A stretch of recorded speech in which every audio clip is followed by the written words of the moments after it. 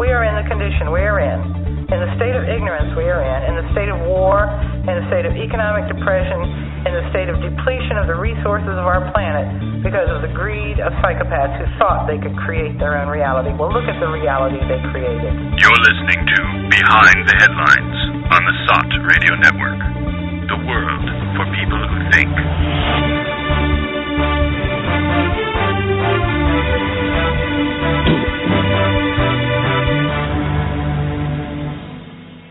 Hi, and welcome to Behind the Headlines on the SOT Radio Network. I'm Joe Quinn, and my co-host this week, as usual, is Neil Bradley. Hi, everyone. And as usual, at this stage, we also have Harrison Keeley back. Hi. He is host at large for The Truth Perspective, which airs on Saturday evenings on the SOT Radio Network. So that's his background. Anyway, we are this week we are talking about stuff that's been going on in the world over the past week or so, and as usual, we usually go back into history to find out what it all means if it's not clear already. This week we've had the final report on what really happened to MH17 last July, and that comes from the authorities in Holland. What really happened as opposed to what really happened. Yeah. That comes from the Dutch authorities in Holland, who are known for their objectivity and impartiality, particularly when dealing with a topic that could in some way damage Russia's reputation. Other than that, we have the ongoing, speaking of Russia, the ongoing Russian war on actual, real, honest-to-God terrorism in Syria. Terrorism in the form of ISIS, or whatever you want to call them. Mercenary, head-chopping, jihadi nutjobs. John McCain's boys. John McCain's friends. Mercenaries for empire. Paid goons. Whatever you want to call them. Take your pick from that. Jihadi hipsters. Jihadi hipsters without their beards. There's also been some other little bits of news here and there. We'll get into those, but other major, broad, global scale kind of events have been, or will be, the Chinese leaders' upcoming visit to the UK. And right now, this weekend, when is it? Sunday. Today's Sunday. When are Canadian elections? The 19th. Canadian elections are tomorrow, Monday the 19th. That's when another nut job, this time a Western nut job, Stephen Harper, the current incumbent Prime Minister of Canada, is up for re-election along with a host of other also-rans. So we'll maybe have a word or two on that, but that'll be about it, because that's all Canadian politics really deserves in a certain sense. Although, if you check out our website, sot.net, you will see at the top of the page an article that will give you a lot more details on the Canadian elections, Canadian political system, and the candidates, and why they are the candidates, and who might have been the candidates, and why they are not the candidates. That was written by Timothy Trepanier, a SOT.net editor. So, what are we going to kick off with? The Rugby World Cup, maybe? No. No, go ahead. Let's leave that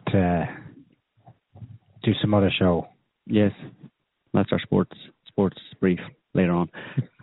MH17 report. 3 basic conclusions. 1. It was shot down with a Buk 9M38 missile that hit the airplane. 2. The missile exploded on the left side of the plane. 3. The missile may have been fired from Kiev-controlled territories. Mm-hmm. What are your comments on that? What do you mean it may have been fired from Kiev-controlled territories? Well, so that's a conclusion you can draw from it, because they weren't able to say where it was fired from. They gave two possible areas. Yeah, and one of which is inside rebel-held territory, one is not. Yeah, and they couldn't. Well, they wouldn't. Well, they couldn't officially. Okay. Not that they wouldn't. Officially, yeah. Officially, they couldn't say where it came from. So that's why they're focusing on the fact that the Ukrainian government, the Kiev junta at the time, that was recently shunted into power by a Washington coup in February last year, they did not close the airspace over Ukraine, over that part of Ukraine, eastern Ukraine, which was at the time a war zone. Everybody knew it. So the report, in terms of blame, to the extent that it can apportion or is willing to apportion blame, it seems to be focusing on the Ukrainian government and saying you didn't close your airspace over a war zone and therefore the plane got shot down. Of course, that's a kind of secondary blame, if you want to call it that. There is, of course, a criminal investigation that is has supposedly begun by some other branch of Dutch bullshit artists who are with a little help from who are going to blame Russia if they possibly can. They're going to find Putin's fingerprints on everything. To clarify, this was a Dutch Safety Board report, and it was tasked with looking only into the technical details about the crash. A separate probe is being carried out by this joint investigation team. Yes. And that will supposedly determine by the end of this year who was actually responsible for the incident. Well, they're saying no. They're saying it'll go into next year. Probably. Which means it's open-ended, basically. So, because they don't really know what they're doing and they're making it up as they go along. So they can't really give any definite conclusions because it depends on the extent to which they can fabricate the evidence, whether or not they will reach a conclusion. It's hard. Did the Russian government dispute this report, this technical report? Yes. They did. Mm-hmm. However, I noticed that RT more or less presented the findings as a given. Mm-hmm. They didn't mock them or completely try to trash them, i.e. they went along with the basis that it was a book. Yeah. Although we know damn well it wasn't a book. Well, we don't know damn well that it wasn't a book. Let's not go that far. Well, there's no evidence for it being a book. Well, is there? The problem is there's no conclusive evidence at all here. So you can kind of assume what you want. In that sense, what there is evidence for is that the cockpit and parts of the fuselage were peppered by high-velocity projectiles. So it could have been anything. So why, after all the Russians said about another plane being in the air and... Well, that evidence, one of the things the Russians have said in response to it is they've complained that the evidence that they provided to the Dutch Safety Board was either ignored or not included. So there were a few pieces of evidence, one of which was the radar, the military radar data that the Russians gave, which included that bit about the Su-25 flying in the vicinity. That was just pretty much ignored in the final report. They didn't make any, they didn't go anywhere with that. They just kind of dismissed it, and they favored the Ukrainian data, which of course didn't mention that. Now with the Buk missile system, not being an expert myself, what it looks like to me is that everyone's just pretty much going along with that story.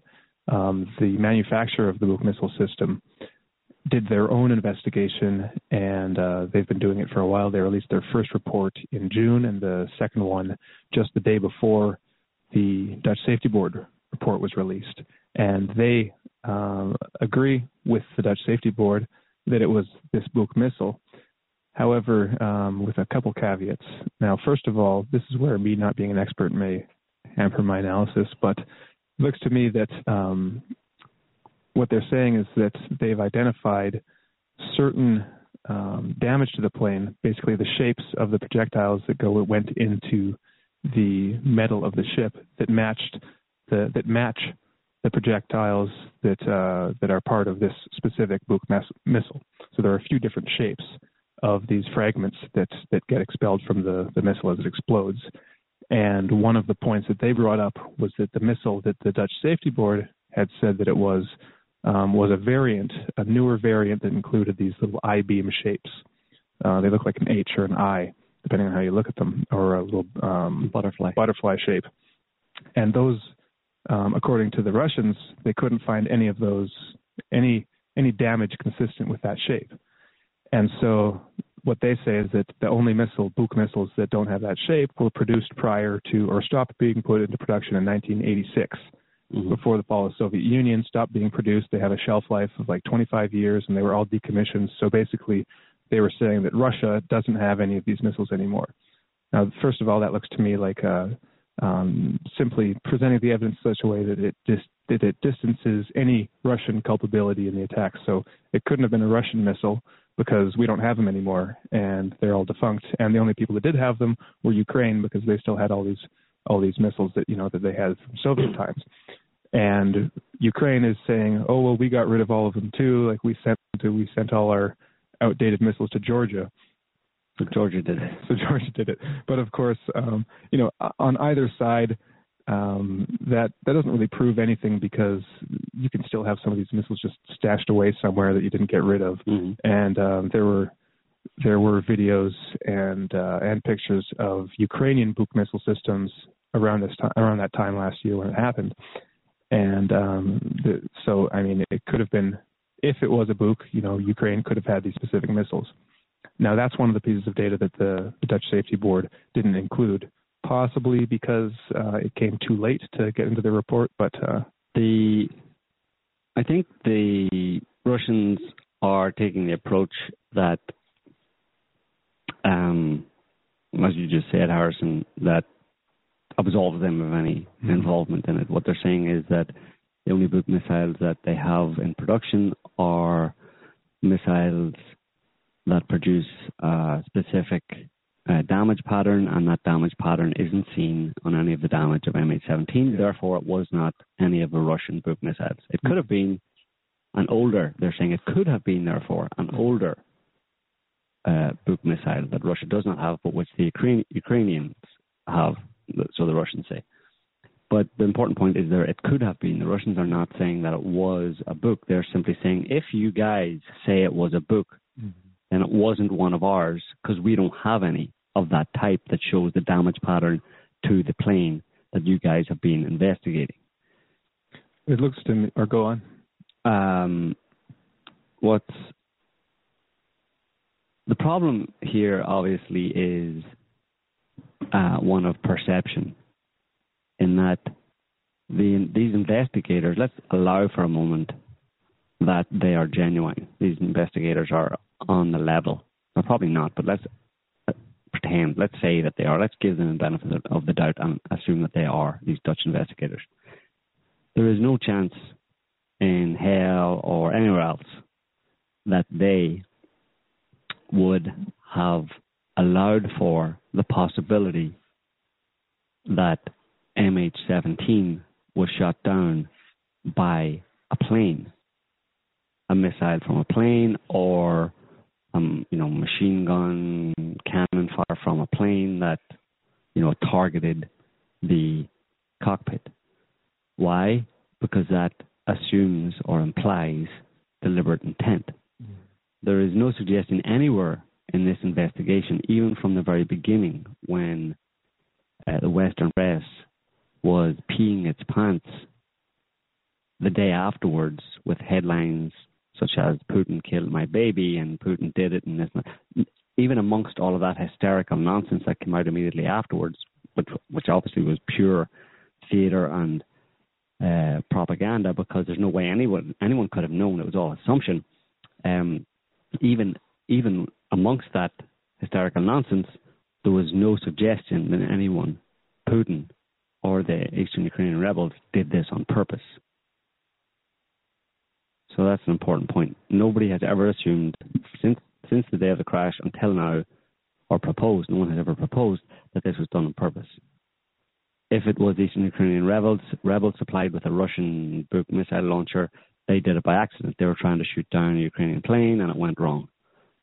So the problem here is that there is no accommodation amongst the investigators for the possibility that the plane was shot down on purpose. Clearly, if you have your eyes open and your head about you, you have some sense, you will understand. And if you understand the nature of the way the world works, you will understand that is a very distinct possibility given the geopolitical climate in which it happened. It's a very distinct possibility that someone decided to shoot down MH17 on purpose to demonize Putin. Why? Because that's exactly what they did immediately after MH17 was shot down. They immediately demonized Putin and Russia.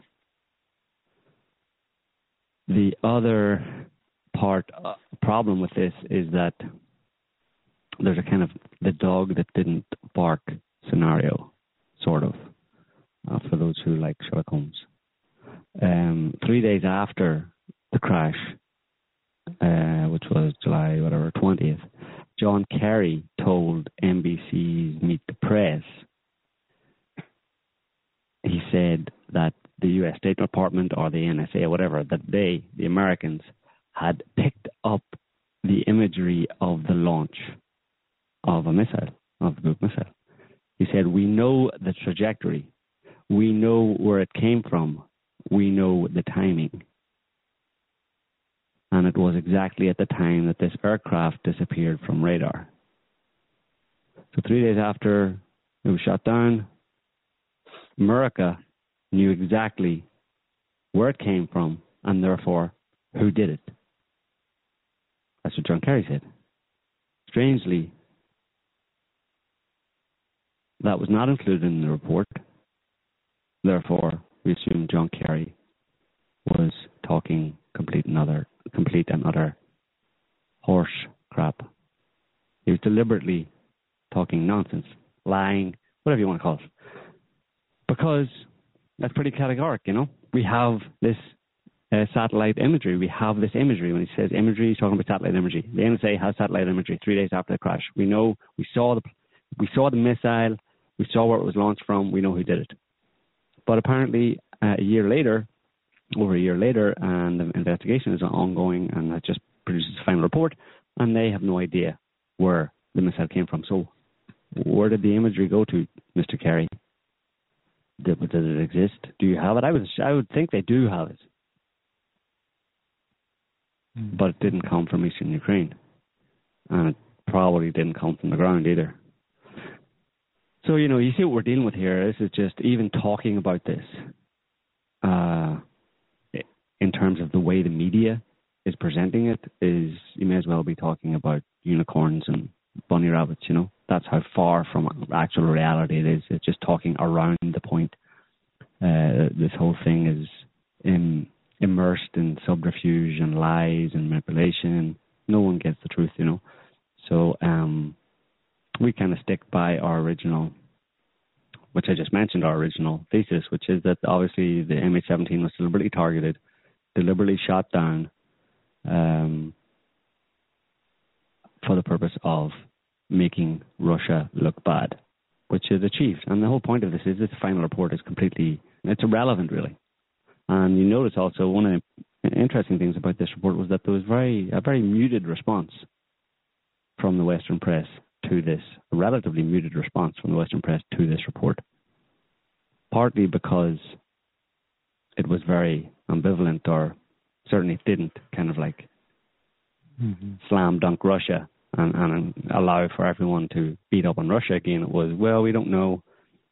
It wasn't very sensationalistic at all. No, it didn't have the meat in it to kind of demonize Russia. So the Western press was just, final report, here's what it says. Anyway, moving on, which was strange, Well, of course, the other reason why you had such a muted response was, is that the goal or the point of the shoot down of MH17 has been achieved, or was achieved within the first few weeks after it was shot down. Mm-hmm. As I just mentioned, it began a day afterwards, which was Russia did it. So everybody knows already that Russia is to blame for the shoot down of MH17. That's been impregnated into the minds of people around the world over a year ago. So the fact that the silly Dutch authorities come out with a silly report now that doesn't say very much is completely irrelevant to the whole point. This is a propaganda exercise. Take your silly report and stick it where the Dutch sun don't shine, because it's completely pointless, I mean, who cares? Whatever. We know what happened. We know what the point of it all was. We know what you've achieved. We know what you tried to achieve, and we know what you have achieved. So it's done. Let's get to the point here, Let's talk realistically about this, Let's cut the crap. So that's MH17. Well, just back to the topic of the Buk missile. One question I haven't seen answered, maybe it's out there somewhere, but I haven't seen it, is someone just asking, well, what are all of the missiles and just weapons in general that might have this blast pattern? Exactly. Right? And then do a process of elimination and say, okay, well, it could have been any number of these that have similar fragments. Of course. But you don't see that anywhere. No. And you'd think that might be a question that you'd want to ask. Not at all, no. You wouldn't want to ask. I think there was a Russian report along those lines. Of course. I mean, anybody who knows anything about missiles, anti-aircraft missiles, virtually all of them, there are many, they all fly to within a certain number of meters of a plane and then they explode. They're fragmentation missiles that pepper the target with high velocity projectiles to kind of try and tear it apart and cover as big an area of the target as possible so you inflict as much damage as possible. That's pretty much all anti-aircraft missiles do that. So, but of course, the whole narrative was established immediately afterwards. It's confirmation bias, I mean, the narrative was established in the days and weeks immediately after the crash, and therefore the Dutch report is by definition biased.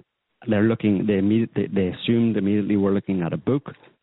They said, obviously a missile, so it must have been a book because why it was shot down over eastern Ukraine and what's in eastern Ukraine in terms of anti-aircraft missiles. It had to come from the ground. It must have been a book, but we don't know where it came from. I mean, that's all massive assumptions. Yeah.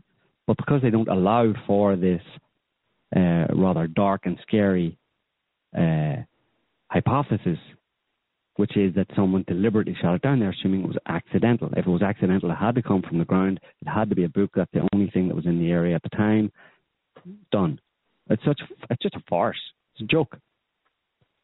I would like to have been there at the announcement of it. I would just have laughed continually. Uproarious laughter at the report. Yeah, I mean, the only thing that they might leave open is that in the end, the Kiev junta will be left paying the bills.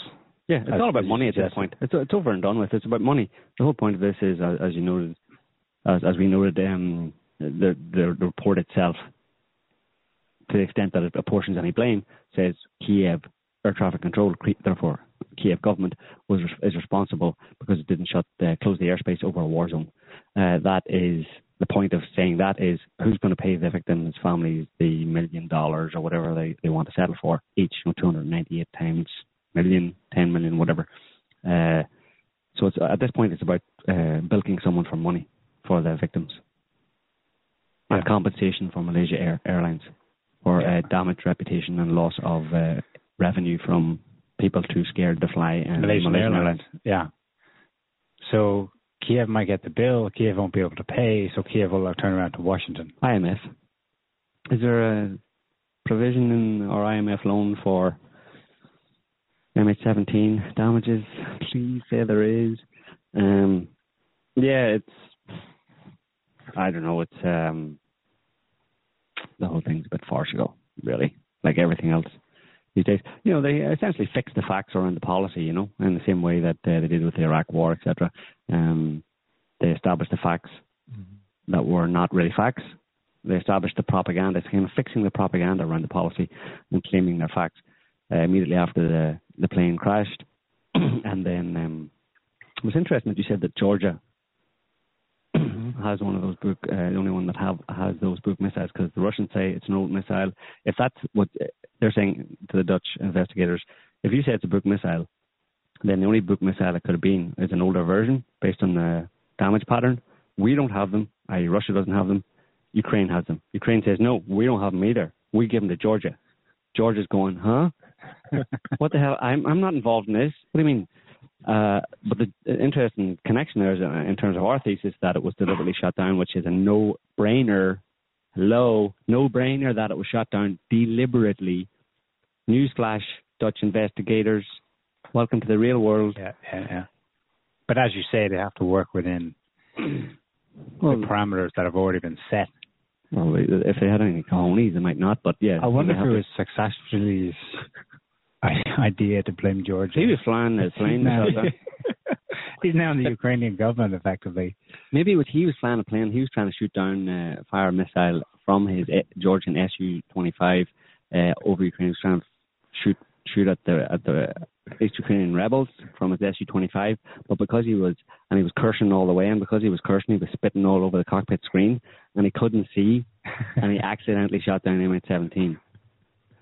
That's my theory. No, but the reason I'm mentioning Georgia is, apart from the link to Georgia, that they might have that, they were the only ones with that kind of a Buk missile, is that the when the mention of it being a Su-25, an older Russian-made jet, because the Russians in their initial radar data say that there was an Su-25 or a similar plane in the area within a few kilometers of MH17 at the time.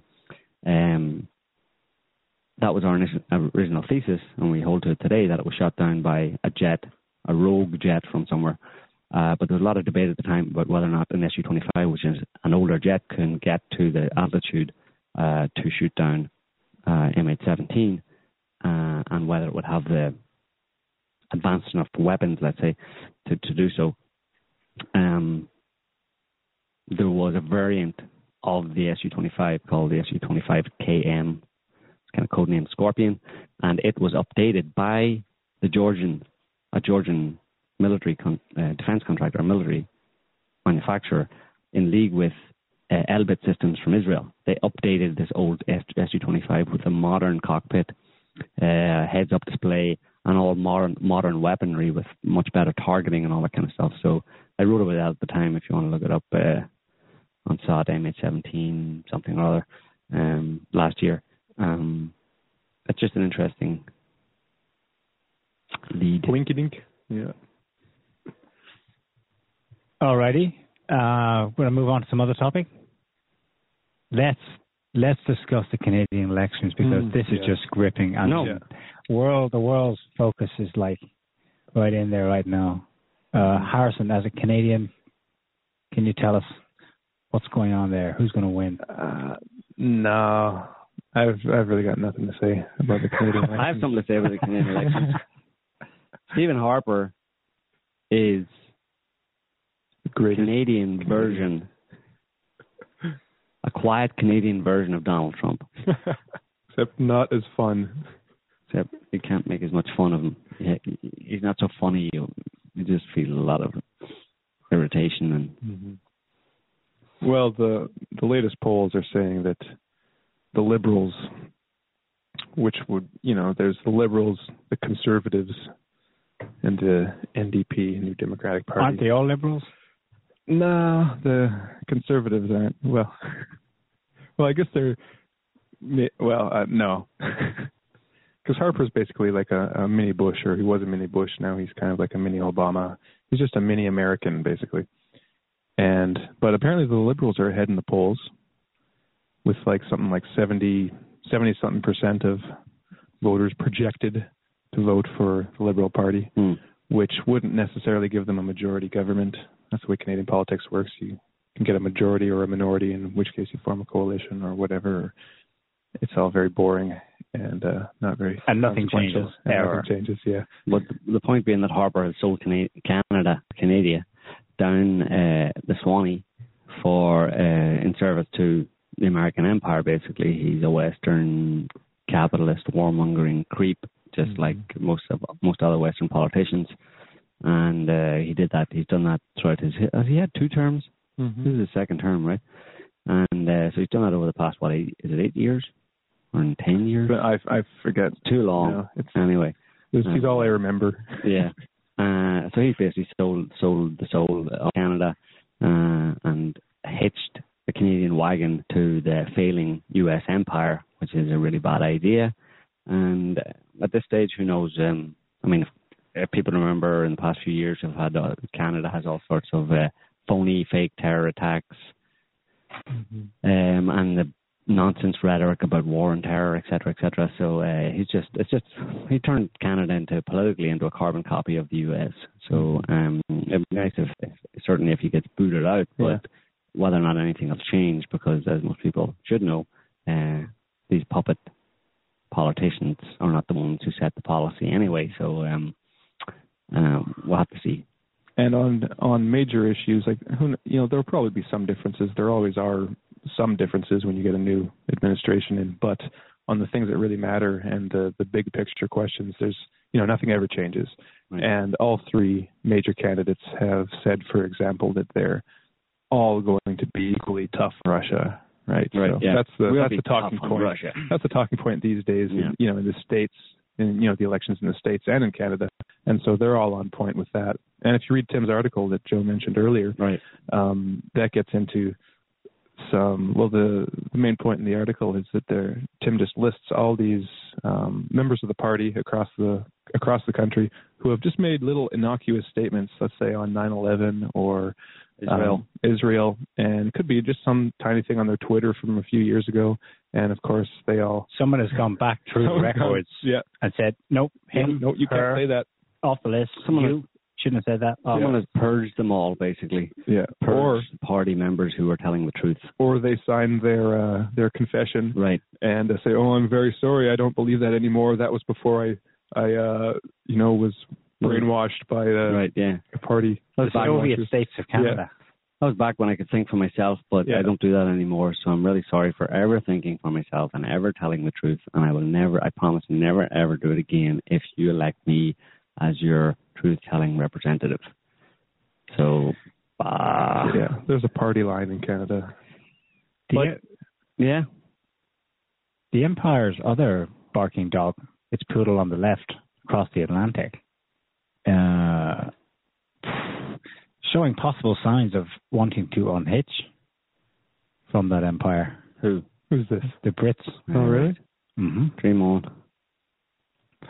Well, they're playing something here because the Chinese leader Xi Jinping is going to Britain this week for a 4-day visit.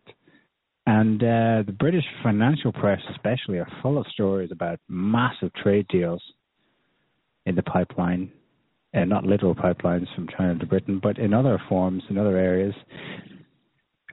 British Petroleum, BP, to strengthen ties with China, jointly develop projects in China itself and elsewhere in the Middle East, West Africa, and Iraq. We'll see. But there's another one where Britain, which basically shunned nuclear power about 3 decades ago, is suddenly potentially this week going to sign a massive deal with EDF of France and China's nuclear power company to create 2 brand new British nuclear plants. There's also talk about a $50 billion high-speed rail network, a complete overhaul of Britain's train system built by China. There's also talk about another $100 billion investment in, they don't name what it'll be, but it sounds like massive infrastructural projects, primarily in energy and transport. I don't know if it's just nice talk before the leader gets here, our dear leader from China, but they really are kissing China's butt. It's sickening to see because, of course, know Britain's track record, extremely dodgy, perfidious, untrustworthy. But the Chinese seem to be happy to make friends and do business with whoever. Mm-hmm. Well, whoever's willing to. I mean, just 3 weeks ago, we had Chancellor Osborne over in Xinjiang, which is in the west of China, saying the UK and China are entering a golden era in relations. and that Britain wants to be China's best friend in the West. Well, yeah, I mean, that's very different from business is kind of different from ideology in that respect. It's but I would suspect the British are doing this to try and the Americans are on the same page, because Xi Jinping, the Chinese premier, was in the U.S. About a month ago, had a state dinner and all that kind of stuff. So the Americans and the Brits seem to be attempting to court the Chinese, probably with a goal to establishing as many economic ties with China as possible in an attempt to subvert or to water down the Russian-Chinese economic relationship. That's all they can do at this point. So they figure, let's go ahead and do it. Try and court the Chinese away to the extent possible from too close a tie with Russia. But the real golden ticket for the Brits, what they really want out of this, is, I think, a smooth transition from a euro-dollar recycling function that London currently serves us to a euro-land recycling for one. Mm-hmm. I mean, that is a kick in the face. That's basically saying if we're ditching the dollar. And if Britain ditches the dollar, it's one thing for Russia and China and others too, but if Britain is signaling the same thing, I think that's not in American interest. Well, it depends on what the details of it are. I mean, who knows? The British are perfidious and always have been. The British elite are extremely perfidious, and who knows what they're intending in terms of establishing these ties to get inside China to, in some way, manipulate China towards a certain end. But I don't know. My bottom line is I don't trust the Brits at all, ever, in any universe. So. I guess we shouldn't trust any of these players. No, at the starting position. Yeah. There was some grumbling in Washington about this. This is in the Wall Street Journal 3 days ago. Article, op-ed titled, "The Price of Friendship. Britain's quest to become Beijing's, quote, best partner in the West has required sacrifices of moral principle." And the author goes on to lambast Britain for, doing business with China because, hello, Tibet, Taiwan, Hong Kong, what about the democratic rights, blah, blah, blah, blah, blah. But it was written by someone who's a pretty senior propagandist in the Democratist International, the neo-Comintern. Ellen Bork, she was a deputy director at PNAC and is currently at Freedom Policy Initiative. It's basically a new version of PNAC. So, yeah. We have Kent on the line here. Hi, Kent. Yeah, how you doing? I had a couple of questions going back to some previous topics, but I'm sure the Chinese don't trust the Brits as far as they can throw them, So, going back to the plane thing real briefly, I formed my opinion immediately when it happened. What it was a setup for Russia. But what's amazing, and I haven't really covered it too much, haven't paid attention to it, although I know there's been a lot of talk. But what amazes me is we've heard a lot of talk about this Buk missile, which I believe is spelled B-U-K. And there's another three-letter word that some heard about, B-O-X, as in black box. Isn't that amazing? I mean, the black box should tell us of all. I mean, that tells us everything. And I want to ask your Canadian guest here. I used to listen to the CBC and RCI on shortwave before they terminated, and it just happened. It cut off about the time that they had the previous election, and there was a major scandal called the robocalling scandal or something, and I never heard the outcome of that, but that seemed like a really serious case of election fraud. And Harper, where people were massive amounts of calls, or people robocalls directing people to the wrong polling places and everything. And I was wondering what if your Canadian host there had fill us in on what happened with that. Well, unfortunately, I'd have to research that because I don't really remember what all the details of that. But maybe next week we can come back to it and I can look it up and give you a real answer. I would say. I mean, it seems like a pretty standard kind of voting fraud operation that happened in 2011 during the Canadian federal election. It was basically voter suppression. Mm-hmm. I mean, but happens all the time. It happens all the time, and if those people, if there's no real investigation, and you can bet your ass that in the wonderful Western democratic countries, if there's ever any whiff of or any suggestion of the democratic process being subverted, there'll be absolutely no real investigation into it, because you know what I mean. That's what our whole self-image is based on. That we're so wonderfully democratic. You expose the fact that democracy is a sham, and even to the point of messing with elections and engaging in election fraud. Well, then people will just have nervous breakdowns all over the West.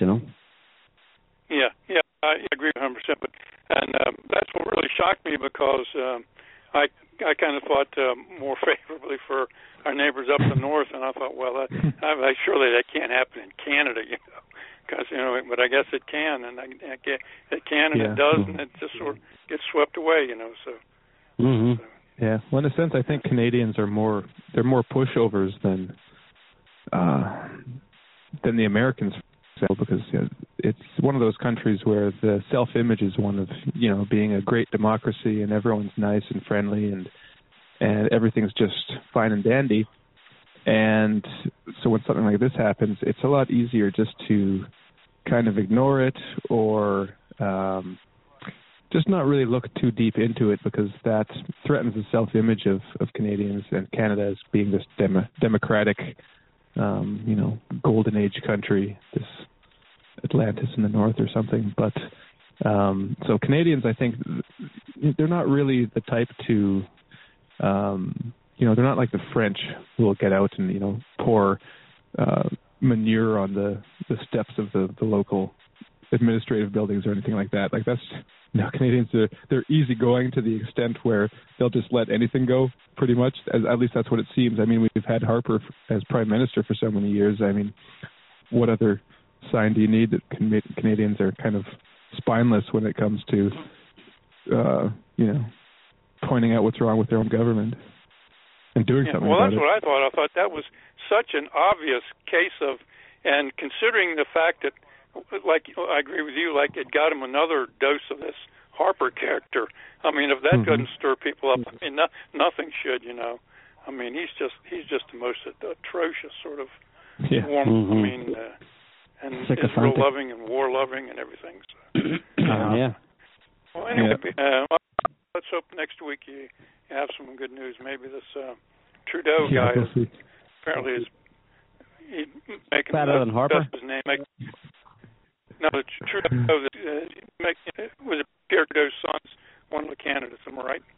Mm-hmm. Yes, that's true.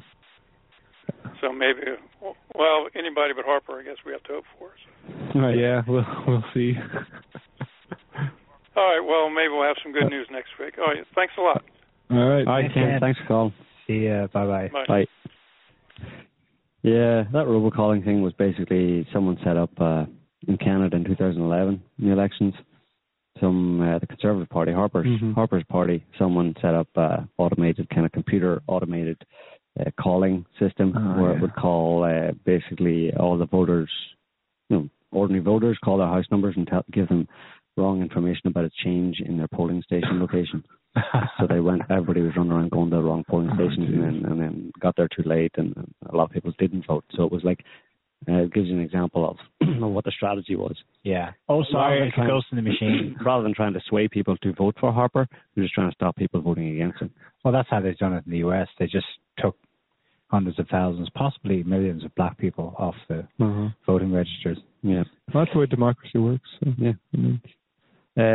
So earlier on I mentioned made a reference to fixing the facts around the policy And that phrase comes from a comment on the whole Iraq war business, and I think it came from the Downing Street memo, which was a memo that was released showing that Blair and Bush, the Downing Street memo I think was about the UK government deciding to fix the facts around the policy, i.e. decide in advance that Saddam had weapons of mass destruction, and then go looking for the evidence that he had, and when they couldn't find the evidence, make it up. But this week, just I think today, there was another memo released by the Daily Mail, and it's been commented on by very few other Western or English, British news outlets. The Guardian ran a bit of a story on it, but the Daily Mail, I mean, it's 90% crap, but now and again they produce this kind of thing, and it's a new memo from 2002, a year before, more than a year before the Iraq invasion, and it was culled from Hillary Clinton's emails on her private server that some U.S. court has decided had to be released, because there's this whole brouhaha about Hillary Clinton and her emails that's tied to Benghazi. I mean, there's a whole backstory behind that and what's really going on, but basically Hillary Clinton's not private emails, but emails that she had on a private server, 30,000 of them or something, and some of them have been released, and in amongst them is a memo from Colin Powell to George Bush 1 week before. Colin Powell, who was Secretary of State at the time, or Secretary of Defense?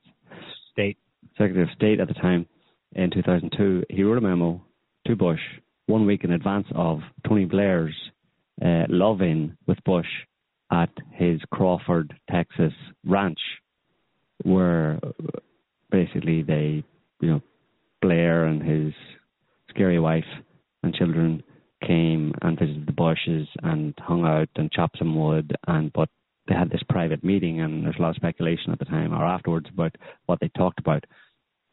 They were basically making a deal in blood on Iraq, that they were going to get Iraq 1 year before the invasion. Mm-hmm. And this memo that was sent from Powell to Bush in advance of Blair coming, it pretty much said that it's nothing new, but it's been presented by the Daily Mail as shock horror. Oh my God. New memo reveals that Blair and Bush decided to invade Iraq before they invaded Iraq. And of course, it's not only that's a no-brainer, but also there have been several other memos. There's a White House memo, there's the Downing Street memo, that more or less all say the same thing, that these two idiots got together and decided to fabricate a case and bamboozle the public about Iraq's weapons of mass destruction so that they could justify an invasion. In fact, there's this, if you remember back over the past 10 or 15 years, there's been several of these memos that have come out, and there's this Chilcot report or inquiry into Blair and weapons of mass destruction and the Iraq invasion that is meant to be published next year, that is supposedly going to, expose Blair and stuff, but we'll wait and see.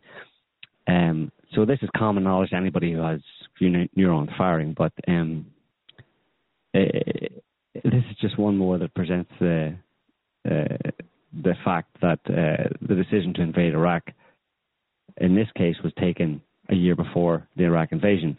But there's another one, as I mentioned, the White House memo that was in early 2003, about a year later, just before the Iraq invasion, where they admitted more or less that they were going to massage public opinion, blah, blah, blah, and even to the point of, and this is an interesting point, Mr. Bush told Mr. Blair that the U.S. was so worried about the failure to find hard evidence against Saddam that a thought of flying U-2 reconnaissance aircraft planes with fighter cover over Iraq, and that these U-2 reconnaissance planes would be painted in UN colors. And if Saddam fired on these reconnaissance planes he would be in breach of UN resolutions. And therefore, they would have, in theory, UN backing for the invasion. So it's an example of just the extent to which they were willing to go, which what I just described there is an obvious false flag operation where literally you paint US drones, US reconnaissance aircraft in UN colors and entice, he says if Saddam fired on them, he would be in breach of UN resolutions. But of course, the Americans could have fired on them themselves and said Saddam did it. That's only one step away from a really clear-cut false flag operation there. But apparently they didn't go shades of Operation Northwoods. Yeah. U2, I'm getting a 50s flashback. U2, are they still operating U2 drones? Not U2, UN. UN. U2 reconnaissance aircraft, yes. But they're obviously updated, you know. But the thing about it is the way the media presents this is, even though it's a revelation of Bush and Blair being a couple of liars, they present it as the two of them got together as the commander-in-chief and the poodle-in-chief got together and decided this themselves. Hatched a plot. And not only that, but when they were in this Crawford Ranch in 2002, having their love-in, they didn't even allow advisors in to their closed-door meetings. It was just the two boys. And they were saying, we got to do this. Let's work it out, you and me. Needs to know. That's the image that is presented. God was talking to Bush's left ear and talking to Blair's right ear. Satan was talking in Blair's right ear. But that's just a load of nonsense as well, because these two people are just poodles. But of course, they would have their advisors and the spin doctors in the U.S. and the British government would have decided, let's put these two in and let's make it look like they are the deciders, because that's very important, particularly in America, but also in Europe, in terms of democracy. They want the public to believe that the president makes the decisions, you know. Mm-hmm. So it's important to have them in there talking and developing policy, even if it's exposed as, you know, they were fabricating evidence and lying to the public. Still, it supports the idea that he's the commander-in-chief and he makes the decisions. He's got the hotline, the Batman and stuff, you know. So, but of course, the policies don't change as these puppet idiots come and go type of thing, you know, and obviously there are people feeding them information. The idea that Bush would be able to sit in his Crawford Ranch with Blair and decide on the intricacies of invading Iraq and what to do in Afghanistan. So the guy couldn't spell most of the... 2 years after he couldn't name the capital of France, I think, or Germany. Right, yeah. Well, and one of the lines in the memo... So the memo was from a week before the meeting, right? Yes. So one of the lines in the memo is telling Bush that if there's any engagement with Iraq, any kind of military involvement, then Blair will be behind it 100%. Mm-hmm. So kind of like telling Bush that we've got Blair, you know, he's on board. So I mean, that right there, the fact that he had to be told that before this one-on-one meeting, I mean, there's surely more, let's see, string pulling and, you know, people telling him what to say and what to do. But just the fact that he needed to be told that, I mean, wouldn't that be something that you'd discuss, you know, in person, or that if you're really deciding things and if, I mean. Yeah, of course. And even this is only a tiny part of the story. It's just a little peek, and it's still not anywhere close to the real truth. But because, of course, the Iraq War was planned. There's evidence that Iraq War has been planned in 1998. PNAC, the neocons, were very explicit about them needing to project the U.S. military, their power and control into the Middle East to secure the region. They were writing about this in 1998, and that they wouldn't be able to do it unless they had some kind of a catalyzing event like a new Pearl Harbor. So in 1988, the neocons were clearly planning to invade Afghanistan and Iraq 5 years before the invasion, and 3 years before 9/11, they were talking about the need for a kind of 9/11.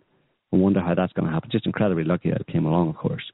For all the coincidence there's out there, that's how it happens. You know, it's just a really lucky break. But of course, you could go back to 1982. So 21 years before the Iraq invasion, and almost 20 years before 9/11, the Israelis were talking about the need to break up Iraq into 3 separate districts, and talking about doing the same thing to Syria. Mm-hmm. So all of these, the fact that these people were talking about this 30 years ago, talking about what's happening in Syria today 30 years ago, is a complete coincidence in terms of the fact that it's happening right now. Mm-hmm. You know, when you hear someone talking about something and you see that person doing that, there's no relationship between those two. You understand? Right? Right.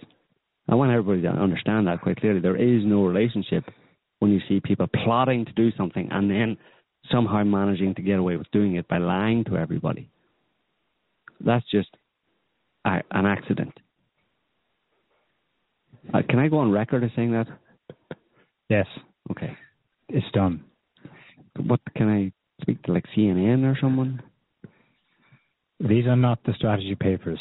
If you believe they are. And the question here is, Blair has come in for so much crap over the past, since 2003, particularly in the last 6, 7, 8 years. He's demonized, particularly, and nobody likes him in the UK.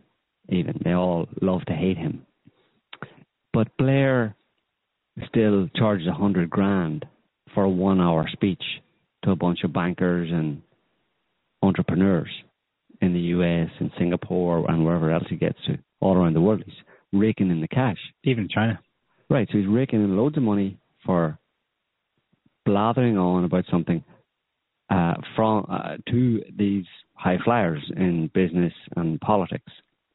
The question is why? How can there be such a divergence between the extent to which he is hated by the ordinary people, but yet that doesn't seem to filter up to these politicians? What value do they see in him?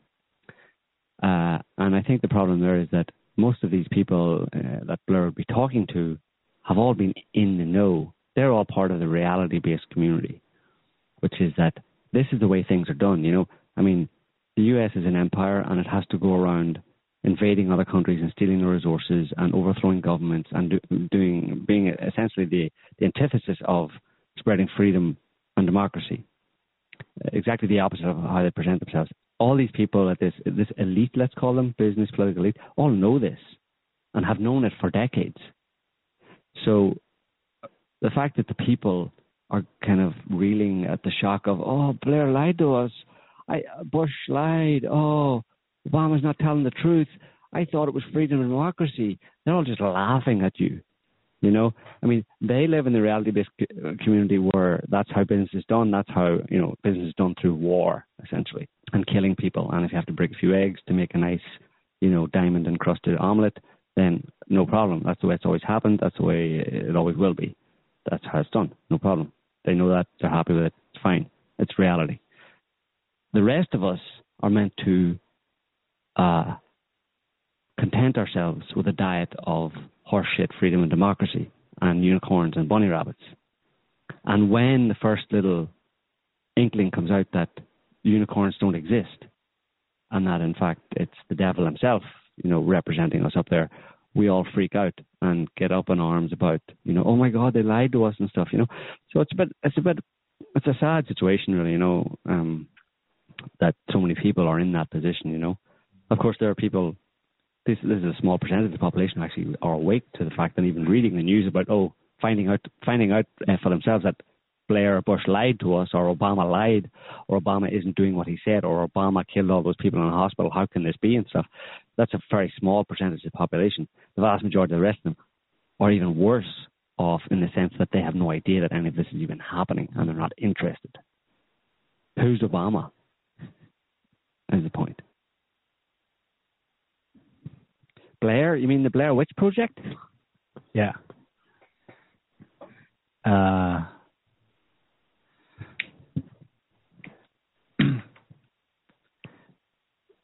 I want to say something else about China, just in contrast to the British deals this week that may or may not go down. The U.S. is probably talking hot air, but they're talking about sending warships to the South China Sea. Specifically to this area where the Chinese have been dredging up and building, basically creating islands out of the shallow waters there. and sticking air bases. Islands in the stream. Yeah. That is what we are.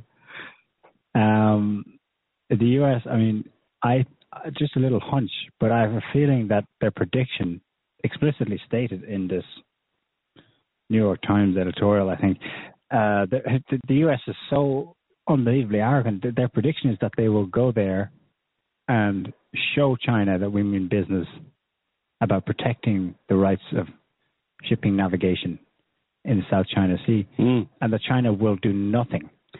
Yeah. Just sit and watch and do nothing. I have a feeling that China might bite if they do that. If they actually send ships down there, that could be the next development along the lines of what Russia did in Syria. America's problem is that it's used. It's like the boy who cried wolf type of thing. You know, they've already used their. We're doing this for freedom and democracy and to prevent the evil dictator from killing his own people. They've done that on multiple occasions, and everybody in the world that's awake, and so you can assume here you're talking about politicians, have seen, if they ever had any doubt, they now are in no doubt that's a load of horseshit, that it's bullshit. So when America comes along and says, we are going to protect shipping in the South China Sea, the Chinese all have a good laugh. Kind of like Putin had a good laugh at that reporter who said NATO missiles aren't aimed at Russia, they're aimed at Iran. And he nearly peed his pants. Right? Yeah. And that's the response these people should get when they say that. I wish the whole world would just wake up and start laughing in the face of these people when they say this stuff, because it's like someone who has completely discredited, has exposed themselves as an inveterate liar, a pathological liar, coming out and using the same lies that he used to you know, that everybody suffered from on multiple occasions, and he's coming out with the same lies again with a really sincere face. Yeah. I mean, laughing is the least of what people should do. You know, there should be, you know, shoes and kitchen sinks and stuff and whatever else is not, you know, screwed down should be thrown at these people, and then they should be thrown off a cliff, because it's absolutely intolerable at this point. Yeah. I mean, for them to even try that on, it's not only that you're being lied to again, but they're insulting your intelligence to stand up there as an known inveterate pathological liar who has used lies to manipulate people into supporting wars that kill people, is now going to stand up again and say the same thing again. I'm looking forward to watching them try. Yeah. Do something. Go on. Do it. I dare you. Send a warship straight into China's backyard. See what happens. The only thing America has at this point is hot air. Yeah. And that's what they're using, hot air. They think, well, we can't actually back up what we're saying anymore because, you know, we're being kind of cut off by the Russians and stuff. So let's just fall back on threats, hollow threats. Yeah. Before it could back up its threats with military force, now it can't to the same extent anyway. Certainly not anywhere where Russia is involved, and certainly not anywhere where China is involved. So hot air is all you get. Speaking of warships, the U.S. moved its only aircraft carrier out of the Persian Gulf in the last week or so after Russia started their campaign in Syria. They said, of course, it was, I don't know if they gave an official explanation, but it was either the speculation or the explanation that it was for repairs or something. Yeah. Silly like that, but because they got scared, they got chased out. American warships tend to degrade because they carry a lot of freedom and democracy, you know, and that has the sheer weight of it. Well, the sheer weight of the freedom and democracy that they're delivering to people has caused a lot of wear and tear on the ships, and they need to be repaired now and again. So, I mean, that's what's not being said. They just say it's for repairs, but what they really mean is kind of freedom and democracy repairs, you know. Yeah, that's why there's been an increase in rhetoric and bullshit. They're resupplying the ships with freedom and democracy. Yeah, they're running low. They're just opening another vein, you know. Here, world, what do you need? What is it you want? I just have your best interest at heart. What can I do? Do you need another vein opened up? Here's my blood if you need it. Freedom and democracy blood. And the whole world is saying, go home. What? Yeah, okay, we're coming. Hang on, we're coming. Yeah. So, Joe made a couple of serious predictions that we had some very funny articles confirm those predictions in the last few days. Here's the first one from his article 2 weeks ago. So when I first read it, I thought, oh, yes, that's a good throwaway comment just to wrap up your article. It was on the one you did. Russia establishes no-fly zone for NATO planes over Syria. Pentagon freaks out, that one. And your last paragraph read, it's really unreasonable of the Russians to risk adding about 30,000 more ISIS jihadis into the mix, most of whom, as I speak, are frantically shaving off their terrorist beards and heading for Turkey and safe passage to Germany. And then somebody, I think the source is a Lebanese source, but anyway, it was picked up by Sputnik and even Breitbart in the States. Here's a report. In the face of heavy Russian airstrikes, a number of ISIS militants have reportedly fled to Turkey from Syria by shaving off their beards and dressing as women to pass unnoticed. Mounds of shaved facial hair have been discovered in Aleppo, Syria, along with discarded packets of Syrian razors. Yeah. Well, it's funny. That's a great prediction, Joe. That's it's obvious to me that that's what they would do, you know. Mm-hmm. Well, just the week before the airstrike started, well, less than a week, on the 23rd, the Daily Express had an article that said that 10 men and 5 women were being threatened with execution by ISIS in Syria for straying away from the strict ISIS regime of, controlling every aspect of everyday life. So the women were each fined 5,000 Syrian pounds, about 17 U.S. or British pounds, and ordered to buy a burqa or face the punishment of death. So this is according to the Syrian Observatory for Human Rights, that guy that's operating out of his apartment in the UK. So this is what he's saying. And the guys, the 10 men were threatened with execution for shaving their beards, apparently. Mm-hmm. So I just thought it was really funny that the week before the Russian airstrikes started, that there's this, it's probably this is obvious propaganda article about how ISIS is threatening people with executions for shaving off their beards, and then we get these stories where they are allegedly doing just that. And of course, I mean, there are obviously a lot of real fanatic nut jobs like operating in Syria and, numerous countries around the Middle East and elsewhere. But a lot of these guys are like Mohammed Atta and a lot of the alleged 9/11 hijackers. They're not real fanatics. No. I mean, they're intelligence operatives and or assets or patsies. These people are so lowbrow, so low-level intelligence not intelligence, but in terms of low-level human beings, that they'll adopt any ideology. And the same as evangelical Christians in the West. I mean, they're hopped up on a form of methamphetamine or Captagon. Yeah, these people. Copious amounts have been thrown at the region. I wonder if that's actually what the U.S. drops in. Yeah. They're like zealots for a cause, and they'll just adopt a cause, and they'll as quickly drop it when there's a first sign that they may be getting in trouble for it, and they could turn Christian, ship them over to America and they can join Pat Robertson's outfit, and they make really good. They fit right in. I mean, these people are just. We'll have Jonathan on the line here. Hi, Jonathan. Hey, how y'all doing? Pretty good. How are you?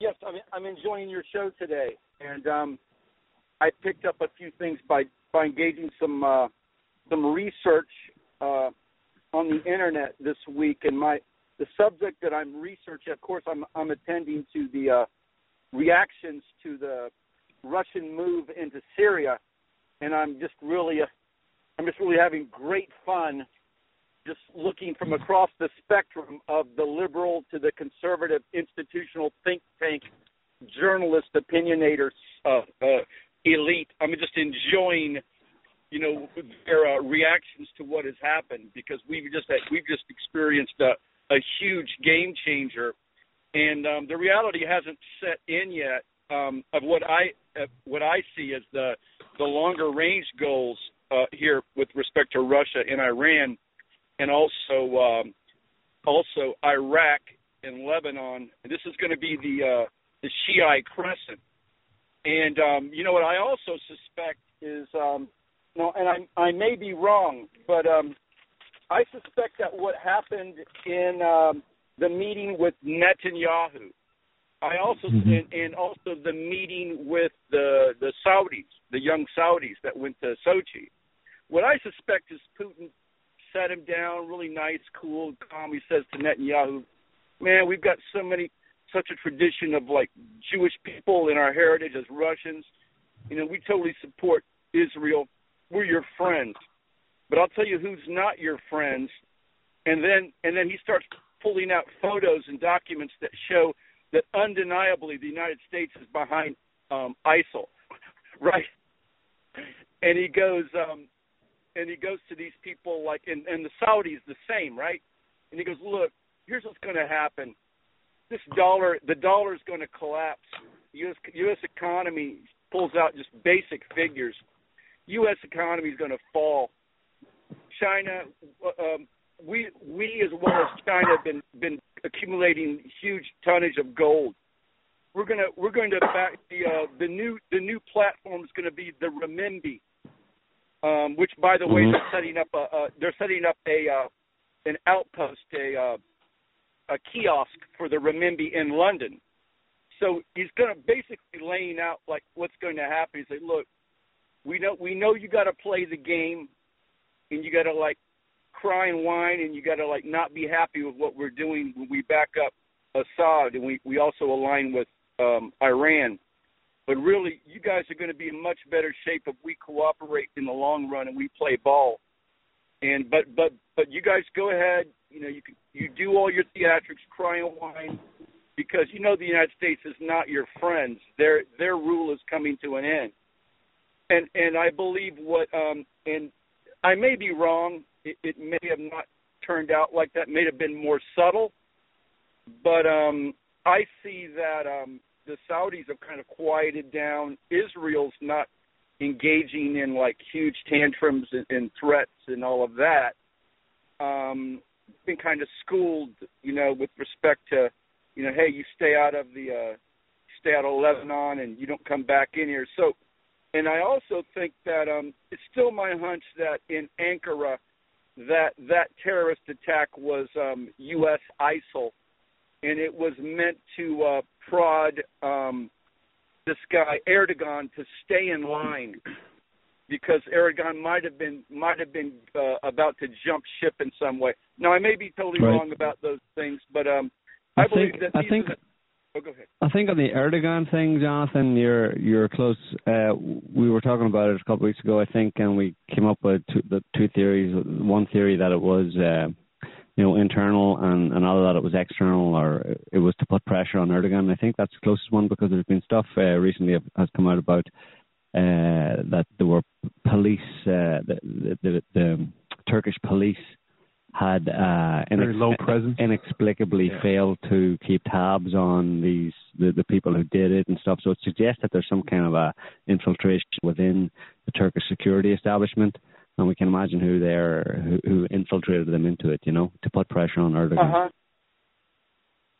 Well, and also go ahead. I'm sorry, Harrison. Go ahead. Well, just to add to that, in the last week or so, just the last few days, there have been several other attacks. I mean, one in Saudi Arabia, there was an alleged ISIS attack, a shooting where 5 people were killed, and another one in Iran, a drive-by, 2 dead, and these were attacks on Shiites during the Ashura festival that's going on right now, or the religious celebration. And then, of course, there was the Moscow terror plot that was stopped, just in breaking time or whatever. Yeah. 6 to 11 guys allegedly who had gone to Syria for training, and they'd been frequenting this Moscow apartment, and there was a raid on that. And but specifically on Saudi Arabia, it's interesting that for several months, I mean, we know that they've been funneling weapons and supplies and actual fighters, terrorists into Syria for a long time now. But at least on the media level, they also have an ISIS problem. Just in July of this year, they arrested who they said were ISIS members. 431 guys they arrested, and they said they were ISIS. So all of these countries, that no matter how much they play ball with America, I think on some level they know that these mercenaries can be turned on them too. And I'm wondering if a lot of these attacks that we've just been seeing last week are kind of efforts to keep all these countries in line and remind them who's really in charge. Yeah, and I really think that that Putin is really being really smart right now, because what he's doing, he's really stabilizing the countries in this area. I mean, big time. He's getting them on. It seems as though he's getting them on board, and the United States is feeling totally cornered right now, because how else do you explain the just bizarre comments from Ash Carter? We could call him Ass Carter, but that'd be ad hominem. But the bizarre comments that Russia better watch out, they're making a really bad move because he's going to piss off the Sunni terrorists and they're going to come into Russia. That's kind of what Ass Carter said. I'm like, what? I mean, did you hear that? Yeah. Yeah, it was one of these things that's supposed to be a voice of exasperation and concern, but really was a communication of a threat. And they only do that. Bullies only do that when they don't have just the means to get their way. Because otherwise they wouldn't say anything. They just make a move, right? Yeah, exactly. So, another thing that, I'm writing a paper right now, and it's on my own particular, heuristic. In other words, the model that I engage, that I'm developing the outlines of in this paper, about a kind of a postmodern heuristic to interpret world events and so forth. And I'm outlining some of that in the paper. I won't go into any specifics of it right here, but I really believe that we're in just a sea change event that's just monumental in our lives for decades. This is a sea change event. It's become so, reviewing the comments from the experts, the geopolitical strategists from liberal to conservative, it's just really become apparent that they have their own cynicism in going along covering the lies, not pointing out the contradictions. It's become so brazen that they've made their own bed, and they have no means through which any kind of belief system through which they could ever rise out of this hole that they're in right now. And I think that the situation with Putin and his rationale for backing Syria really comes down to something very fundamental. It's international law. And by the way, on that topic, I was very surprised on Huffington Post, this ostensibly liberal progressive corporate site.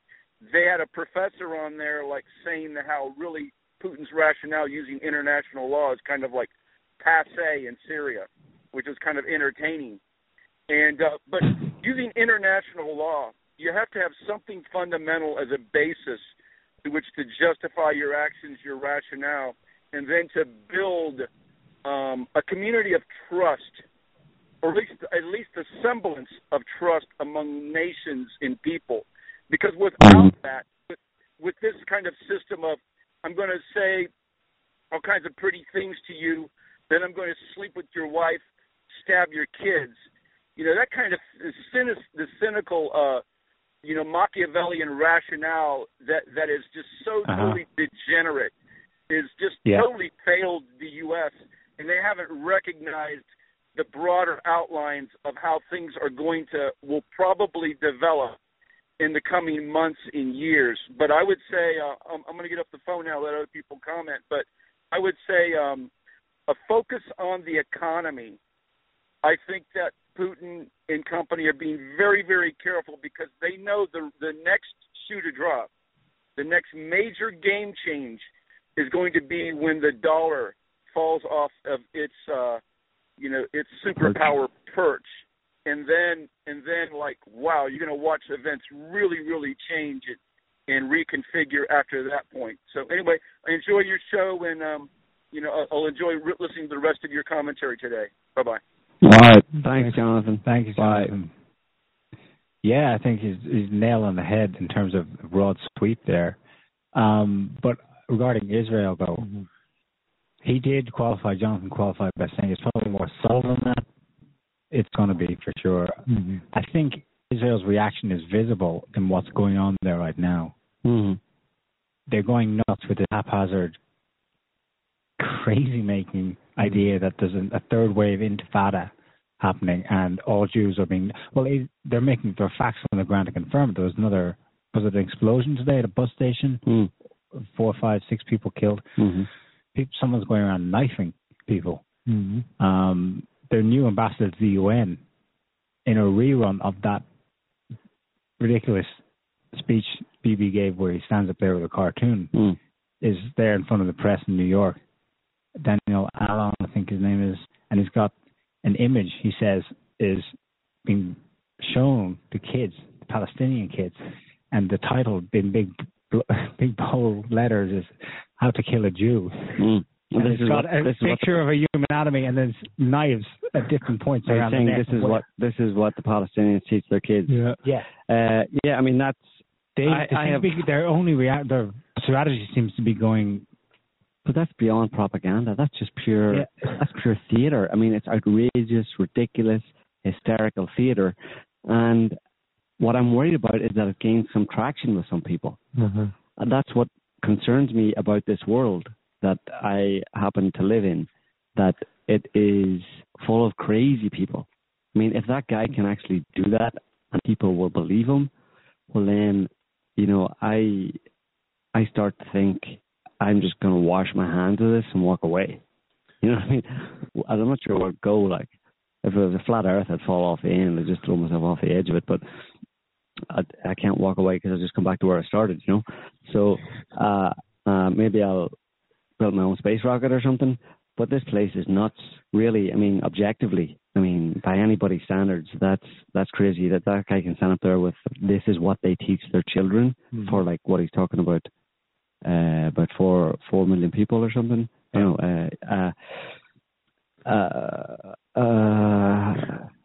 Well, maybe that's their goal, is to come out with that outrageous shit where it just leaves you speechless, where you don't know what to say because it's so ridiculous that it doesn't. You can't think of any way to dignify it with a response. Yeah. Well, this is the bad thing about it. At a time when common sense is back at the table, so to speak, in the terms that Jonathan just described, where plain upfront, no stab, I won't stab you in the back. When I sign a business deal with you, I mean it. I'll help you build your infrastructure if you help me in this area. Just when this is back in a big way internationally, the problem is all these crazy people who've been primed, hystericized all these years, all these decades in the system as it is, the subterfuge, the lies. The problem is those people will just go crazy in this transition phase, and it'll manifest in all sorts of horrible ways. The most extreme example is what's currently happening within Israel and Palestine as a reaction to Russia's common sense approach to Syria. But expect that to multiply and spread, not necessarily from Israel, but it's happening already in other ways in the U.S., in Europe. Well, I think that it's kind of a good thing that we've got crazies like the guy, like this guy showing this picture that's just totally over the top, because at the same time, things become more obvious when the truth is obvious. Now, there's an example of this that just happened. Now, this gives a mindset into the actual worldview and mindset of, let's say, some of the people ruling Israel and just Israeli society in general. This is a story that came out from Western Israel about a 3-year-old Arab Bedouin girl in a Beersheba kindergarten. And a Jewish father at this, the father of one of the students at this school, the kindergarten, he started this conversation on WhatsApp. And in it, he said that this girl should be expelled from the school, this little Arab girl, because, quote, scum must be isolated. He went on to say, as the discussion went on, she has no place in the Jewish state. She should study in her village. Go to Syria. They love you there. Assad is waiting. So the girl's father then got in on the conversation. He tried to de-escalate it, and when he said that he was going to go to the media with it, this crazy father said, "I hope they burn your village. F you and the media, you Arab dog." He went on to say, "I hope your villages are closed off and they die from hunger. I'll tell you who you are. You're the slave of Jews. Clear out. And to all the parents who are sitting in who I know agree with me, I have one word to say to you. Shame." So can I get, this is like from the horse's mouth. Yeah, well, those kind of people who will lead all the others. Exactly. And yet, on the other hand, you have some Israeli politicians saying, "Oh, this is what happens. This is what Palestinians teach their kids." Well, this is an actual Israeli father, and these are his actual words. And just look at that. I mean, when it stares you in the face like that, it's pretty hard to deny. And I think that a lot of people see that. And I mean, that's why there is a lot of kind of grassroots support for Palestine. When I talk about it with people, for the most part, people agree with me. Now, and I think that I think this Russian involvement in Syria is a game changer in a lot of ways, because for once you've got a government that is acting transparently. It's actually telling you what's going on, showing you the pictures, and who knows, just because of the circumstances of what's going on, they're able to tell a whole lot of truth while doing it. And that's kind of this revelation to people. Oh my God, wow. They're actually telling the truth about things, and people are so shocked by it. And I think it's creating a climate where people, well, first of all, they're shocked, but then they're going to kind of get used to it, and then it's just going to be so much easier to call out the lie when you see it. Because for so long it's just been all lies, and there hasn't been any real social proof. Yeah. Now you've got an actual country doing it. It's nothing to compare it to. Yeah. To compare the lies to. And so I just think it's gonna become just more and more obvious as these things happen. So I don't think that Israel's in a very good position, because they're doing the same thing that they've always been doing, right. And these are the very things that the U.S. is now being openly accused, and they're being watched. Like this whole Kunduz hospital bombing. I mean, Israel does the same kind of things. Right. It's going to happen when that gets in the news again. Yeah.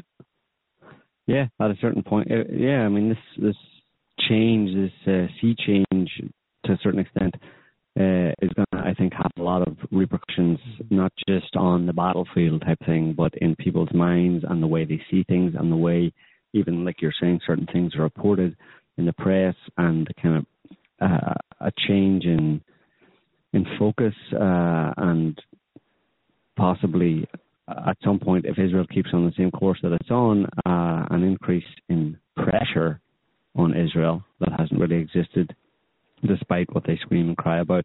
They've got such a free ride.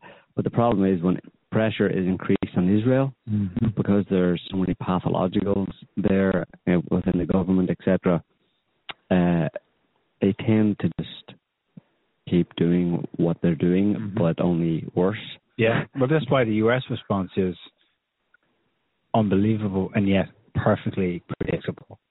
They have created the new Syrian Democratic Forces. Yeah. They just rebranded ISIS. I mean, no, they've been around forever. Yeah. They were always there, and they're led by the Kurds, and blah, blah, blah. Yeah. And they started airdropping in weapons. And the People's Front of Judea, or the Judean People's Front. Or the Judean People's Front. I was thinking there recently that behind all this Syria business,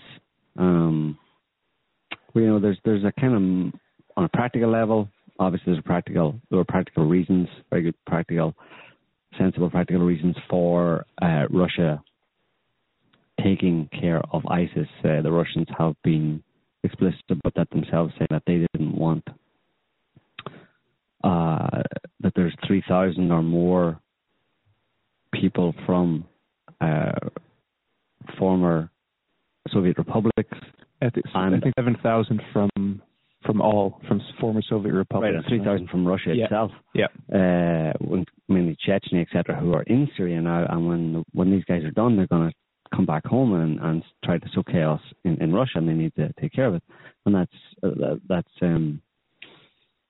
very true. But also, in doing this, Russia is affecting the global picture and the global the global climate, the geopolitical climate, in terms of, like we were just saying, presenting another option for many countries who until now only had one option, which was obey the empire or else.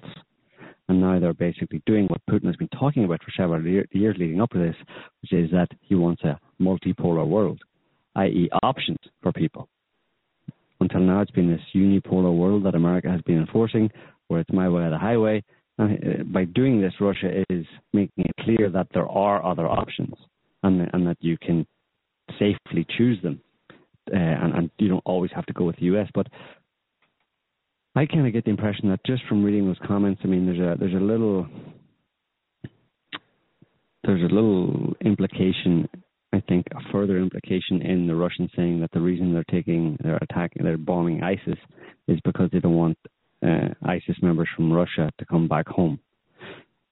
I think that part of the U.S.'s plan and its allies in seeding all of this, in creating this kind of jihadi mercenary army, their goal was to, after Syria, to use them, to potentially to use them for Iran. Mm-hmm. There's this guy, General Wesley Clark, who mentioned in 2007, 7 countries in 5 years. One of them was Iran. Libya, Iraq, Syria, Iran, Sudan, and Somalia, and one other. But I kind of get the impression that this was kind of like an end game for. When I say the U.S., I mean the kind of shadow government type, the ones that have a kind of broader mission type thing. Now, their goal was basically, to get rid of Iran, using this jihad, this fourth generation warfare, mercenary proxy warfare, build up a big enough army that they could actually destabilize a country like Iran effectively. And then even, if necessary, Turkey, and ultimately to spread it, send them into Europe. Well, and their goal is just that Central Asia, the Caucasus, into Russia. Yeah. Into Russia, definitely. But the next step would have been Iran and then Russia, Mm-hmm. and then also give Europe a problem, But this is their insane strategy, basically, which is, and I opted for this a long time ago, which is unconventional warfare, i.e. proxy warfare. But the problem, obviously, there is, how do you build up a big enough force that you can control? We've got unlimited amounts of money here. We can just print the stuff. And before that all goes pear-shaped for us, let's engage in as much destruction as possible. Let's destabilize as much of the strategically important countries to us as possible, so that we are in a dominant position. I mean, that's been their fear all along. Has been these countries that formerly have been under their thumb and servants to them effectively would eventually throw off that yoke of serfdom, and the U.S. would be in trouble. So rather than just accept that and try to negotiate a new settlement, they opt for set the place on fire, mm-hmm. to one degree or another. Yeah, and that's what I think. I think that's where it was going after Syria, and that's another reason to be thankful for Putin. Yeah, it wasn't just about. I mean, of course, Russia was protecting its own interests, as it stated, in terms of not wanting these nut jobs back in Russia, setting off bombs and shooting people and murdering people and chopping heads off. But it wasn't just Russia who was targeted in that. So Russia has done a service to a lot of people, ultimately, I think. Well, it's in Russia's interests to have other countries with which to deal. Yeah. So exactly, yeah. You can't destroy everything, because then who have you got to cooperate with, right? Yeah. There's a whole. The Chinese have a whole. They don't talk about multipolarity. They talk about being number one, but not as a hegemon, though. Mm-hmm. They just assume it's a matter of time. It could be 50 years before they are the preeminent economy on the planet. Mm-hmm. Right, but that's a natural state of affairs. Exactly. There's nothing wrong with a hegemon, or nothing wrong with a dominant country. I mean, the way countries are set up, there's going to be a hierarchy in terms of economic power, just by the size and resources that a country has.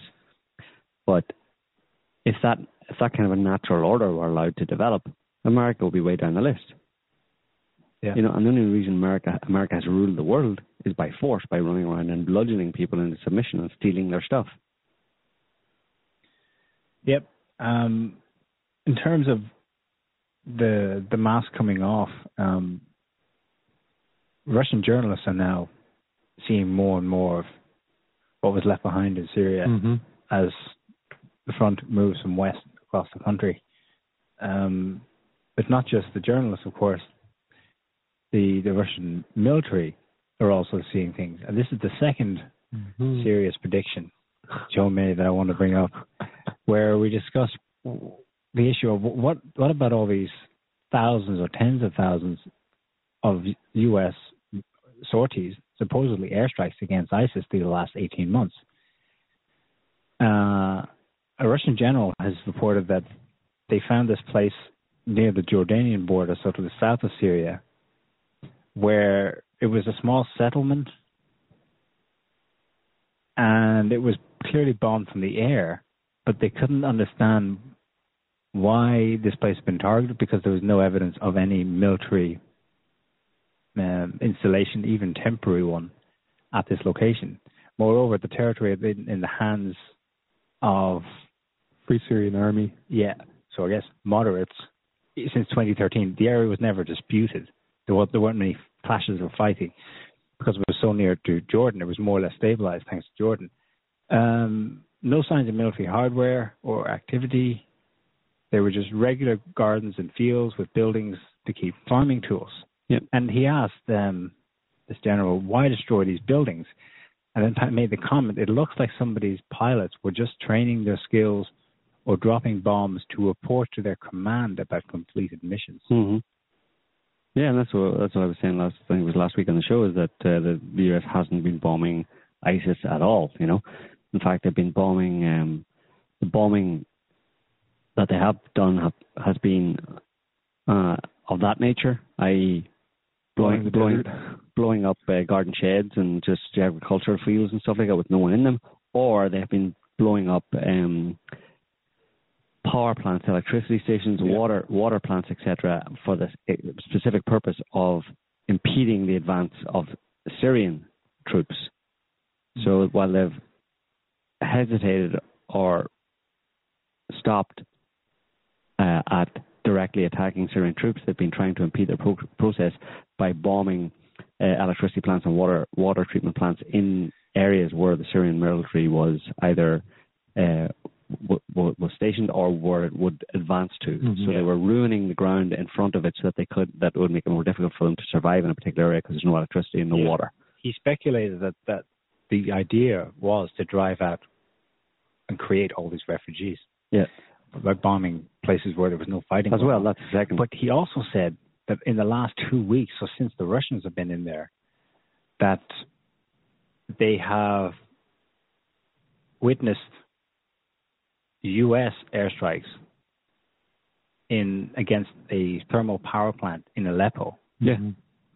But that's happening at the same time. Mm-hmm. This isn't something that they discovered the ruins of. No. He suggested this happened on October 11th, so just last week. Mm-hmm. Yeah, they should do sneaky sorties. So the U.S. is in there in the sky in Syria right now, blowing up infrastructure. Yeah.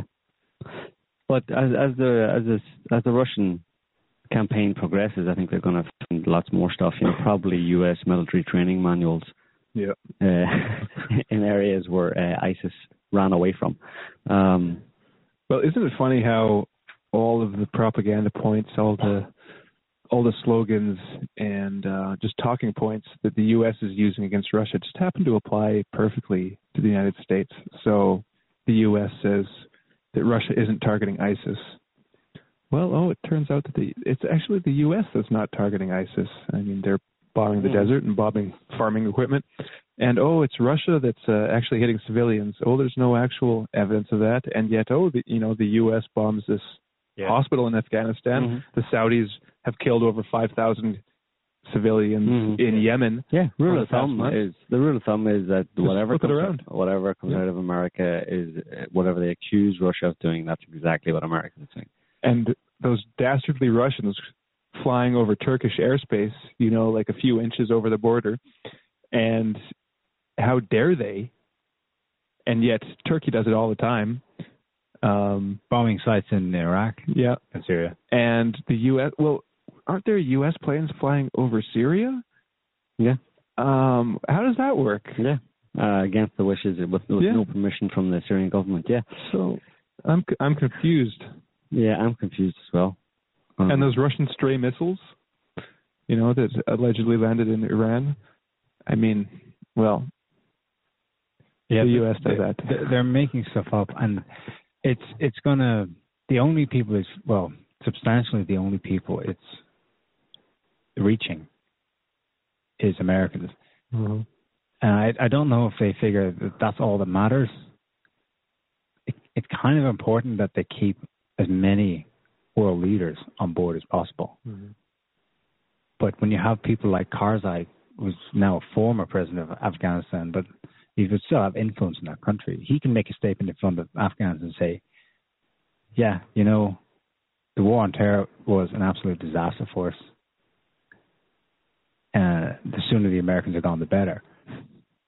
Mm-hmm. So if you don't have at least a foothold among the elite of a country and their agreement that you should be there, the writing's on the wall. Mm-hmm.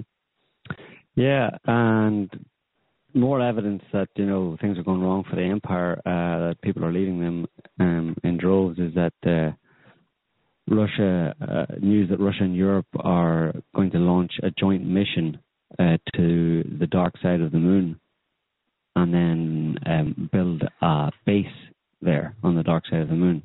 And my sources tell me that they've already planned out a room for John McCain. And they'll beam Pink Floyd. Henry Kissinger, blast it to him. All of the neocons, and George Bush and Tony Blair are all going to have accommodation. It won't be a bit Spartan, but it'll be on the dark side of the moon, custom built for war criminals. Speaking of John McCain, I want to. Do not invoke that name. I want to do a Nam flashback from McCain from 2013. Can you find it there? It's on the playlist. It should be there in the top. This is a good one. So this is McCain's take on Syria airstrikes. Yeah. Senator, there are 5 U.S. warships in the Mediterranean right now. Russia and China allegedly are sending warships as well. Russia, China, and Iran have warned the United States of catastrophic consequences if the United States attacks Syria. What are your thoughts on that? My thoughts are that it doesn't concern me in the slightest. And why is that? Because they will not act, just as they didn't act when the Israelis 4 times have taken out targets inside Syria. Syria said that they would react, and they didn't. The United States is the most powerful nation in the world, and we're not going to be intimidated by Russia and China. We are not.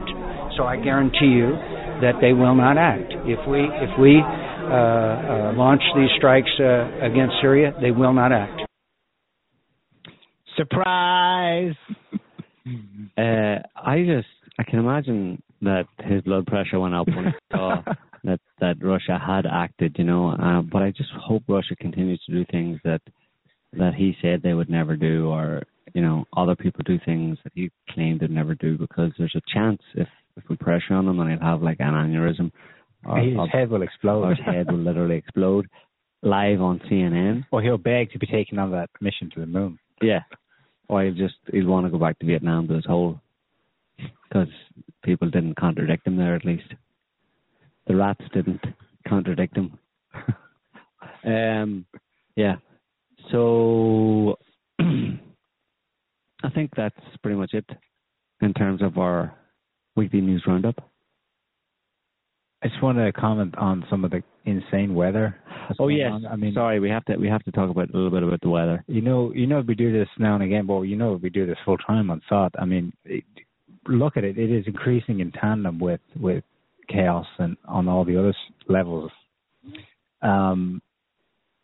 There was 2 foot of rain fell in South Carolina last week. 2 feet.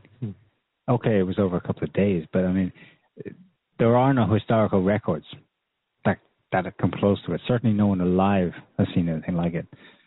2 feet's impressive.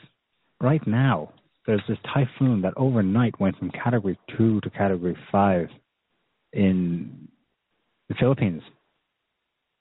They said because of the way the storm's situated and/or there's another separate typhoon that's going to put it in a holding position, they're expecting 2,000 millimeters, that's 2 meters of rain in the Philippines in the next couple of days. 6.5 feet for anybody who likes feet.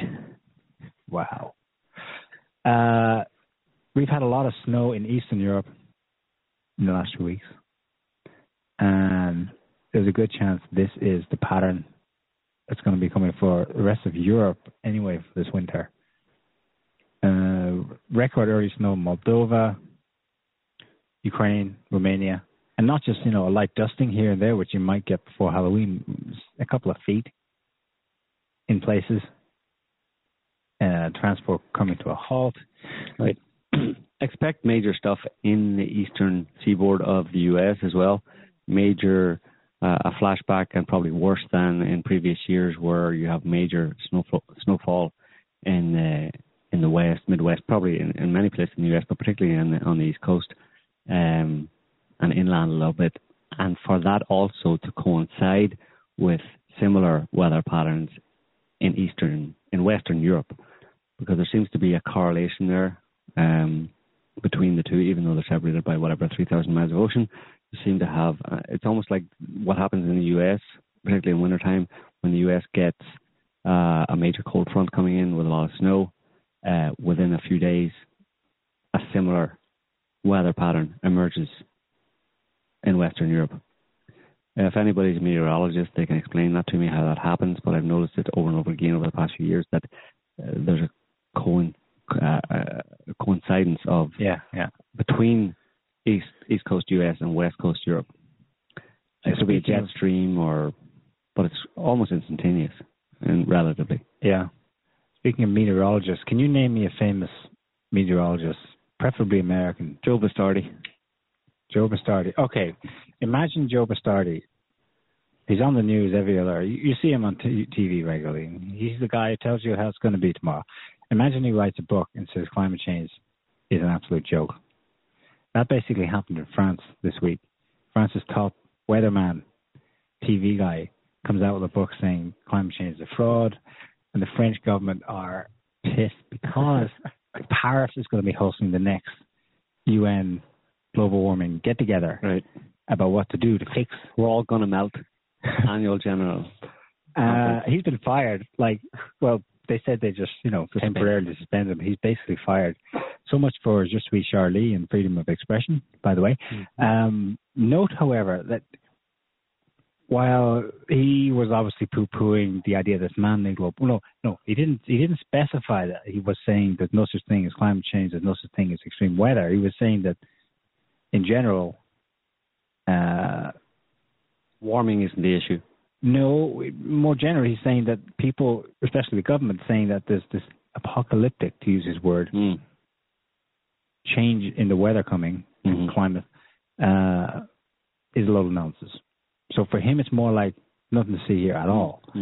But he did reveal interesting details that suggest to me that the powers that be are trying to prime people to have a ready-made explanation for when those extreme weather events come to your area.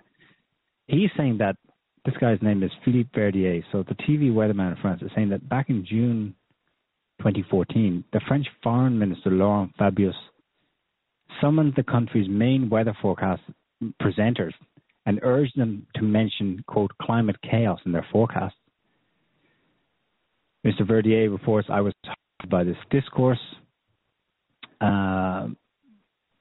Mr. Fabius then himself appeared in a magazine later in France, a famous magazine, with the headline, 500 days to save the planet. Of course, they're not going to save the planet, but the point is that they're hyping up in a big way.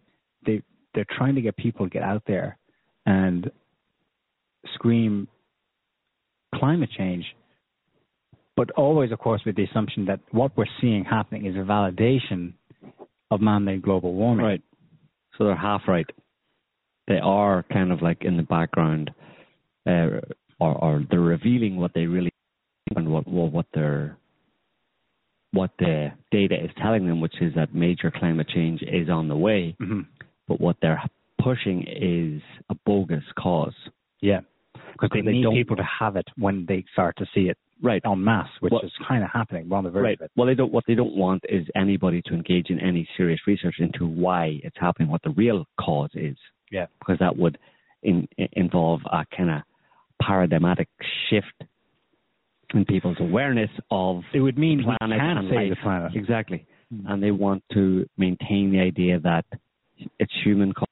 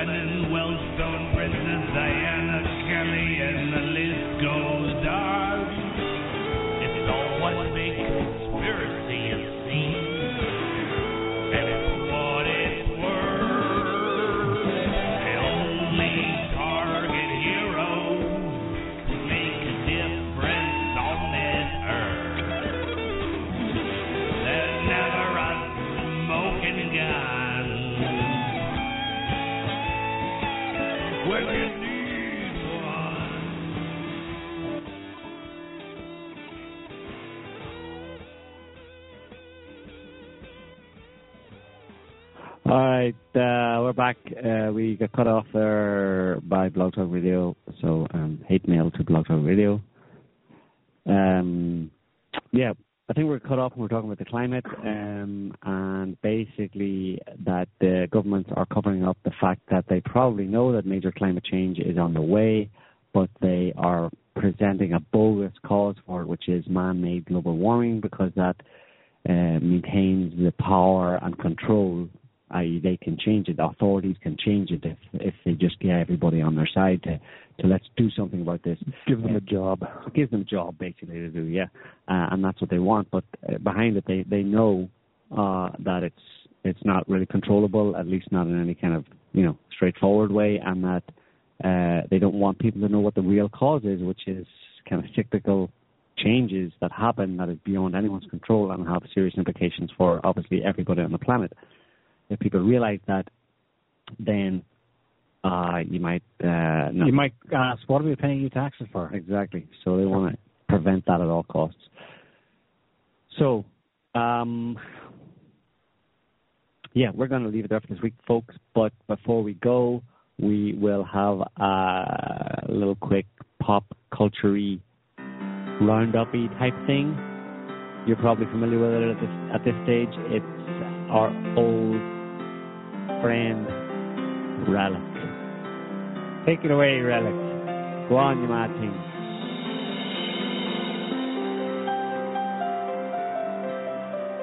Well, greetings, fellow Earthlings. It's old Relic here with another half-tentatious edition of Pop Culture Roundup.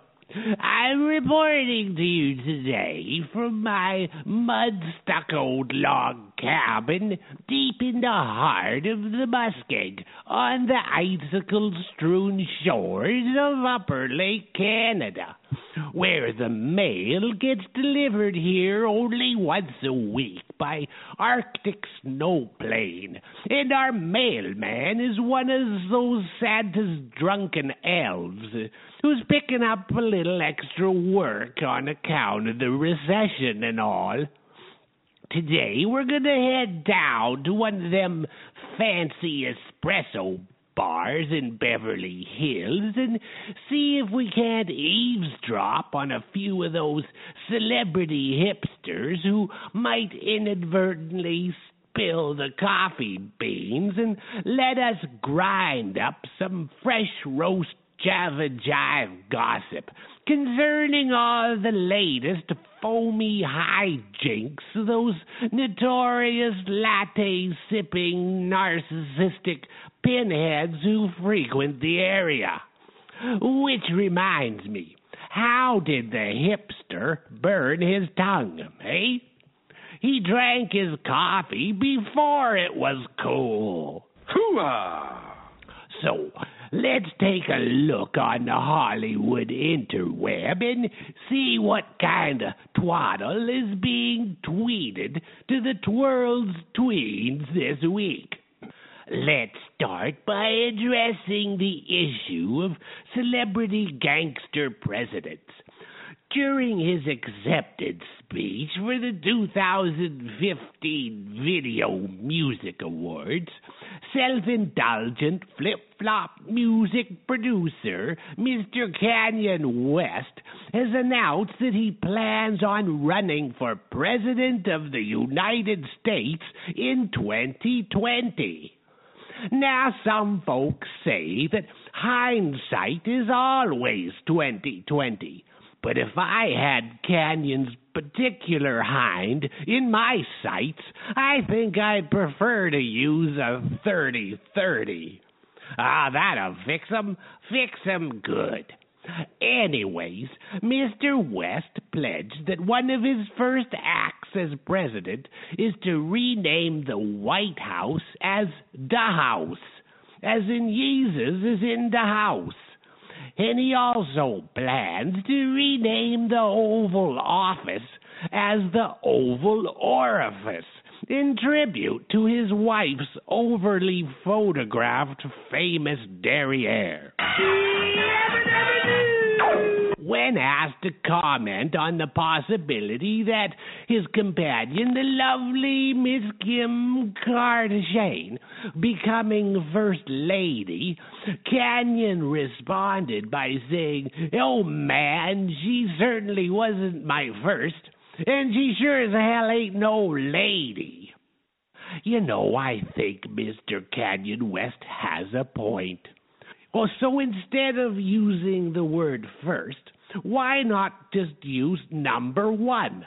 And instead of using the word lady, we could employ Canyon's flip-flop terminology and simply call her a hoe.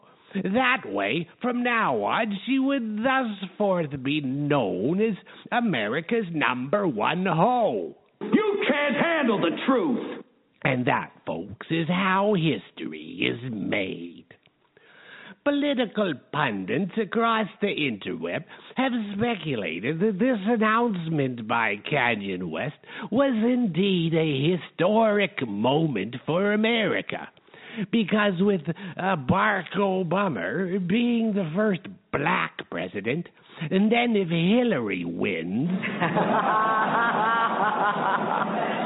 she would become the first female president, and then, if Canyon wins after that, he would become America's first openly retarded president.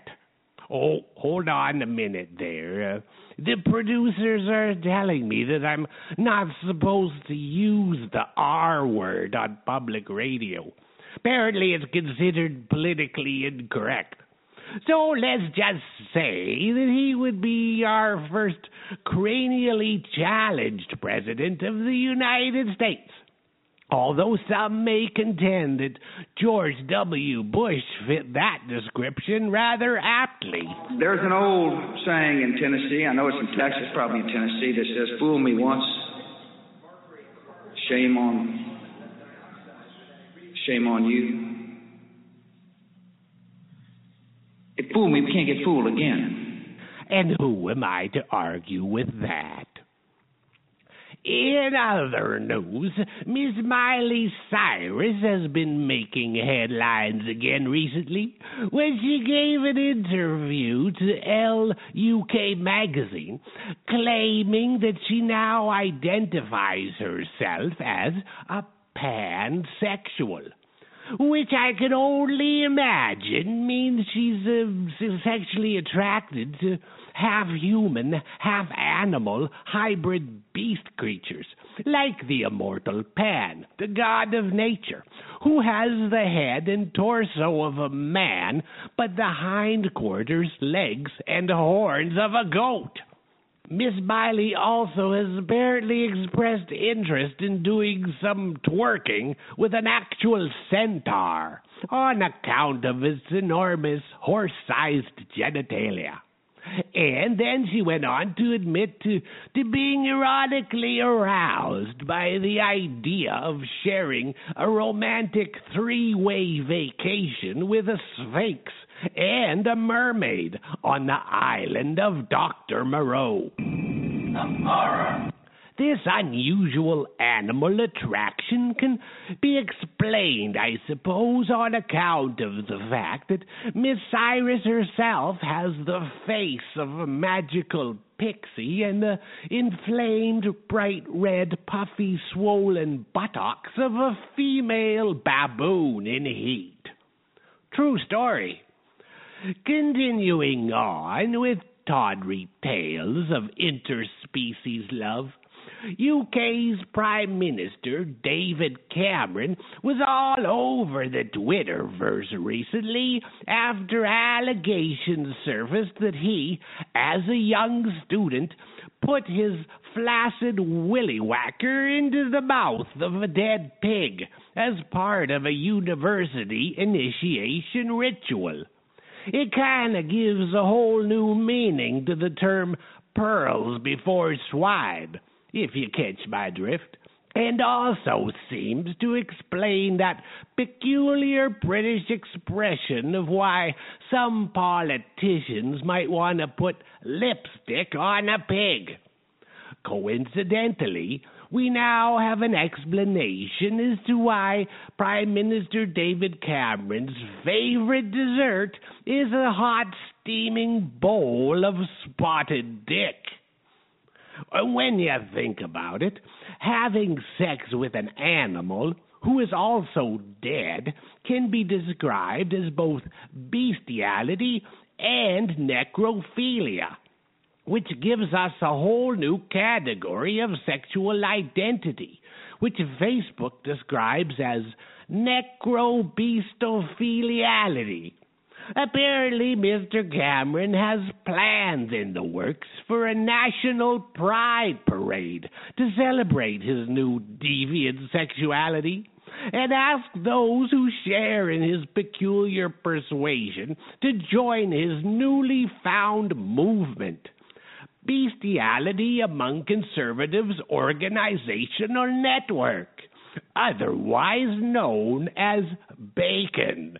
Ain't nobody got time for that. And in our last, albeit semi-related story, Miss Lily Rose Depp, the 15-year-old daughter of Pirates of the Caribbean actor Johnny Depp and French actress Vanessa Paradis, has come out in an interview admitting that she is sexually fluid. Well, I'm not exactly sure what the hell that even means, but I'm fairly certain that somewhere there's a special ointment that will take care of that. And thus, dear listeners, brings us to the end of another show for this week. And speaking of ointments, it's time for old Relic here to rub some right powerful liniment upon these creaky joints of mine so that I can manage to wrangle myself out of this well-worn rocking chair and head on off to bed. So until next time, kids, always remember, keep your feet on the ground and your eyes on the stars. All right, thanks, Relic. That was very entertaining. So we're going to leave it there for this week, folks. We hope you enjoyed the show. Thanks to our callers and to our listeners, of course, and to our chatters. We will be back next week with another show, same time, same place. We hope you can join us then. See you next week. Have a good one. Goodbye. Bye-bye.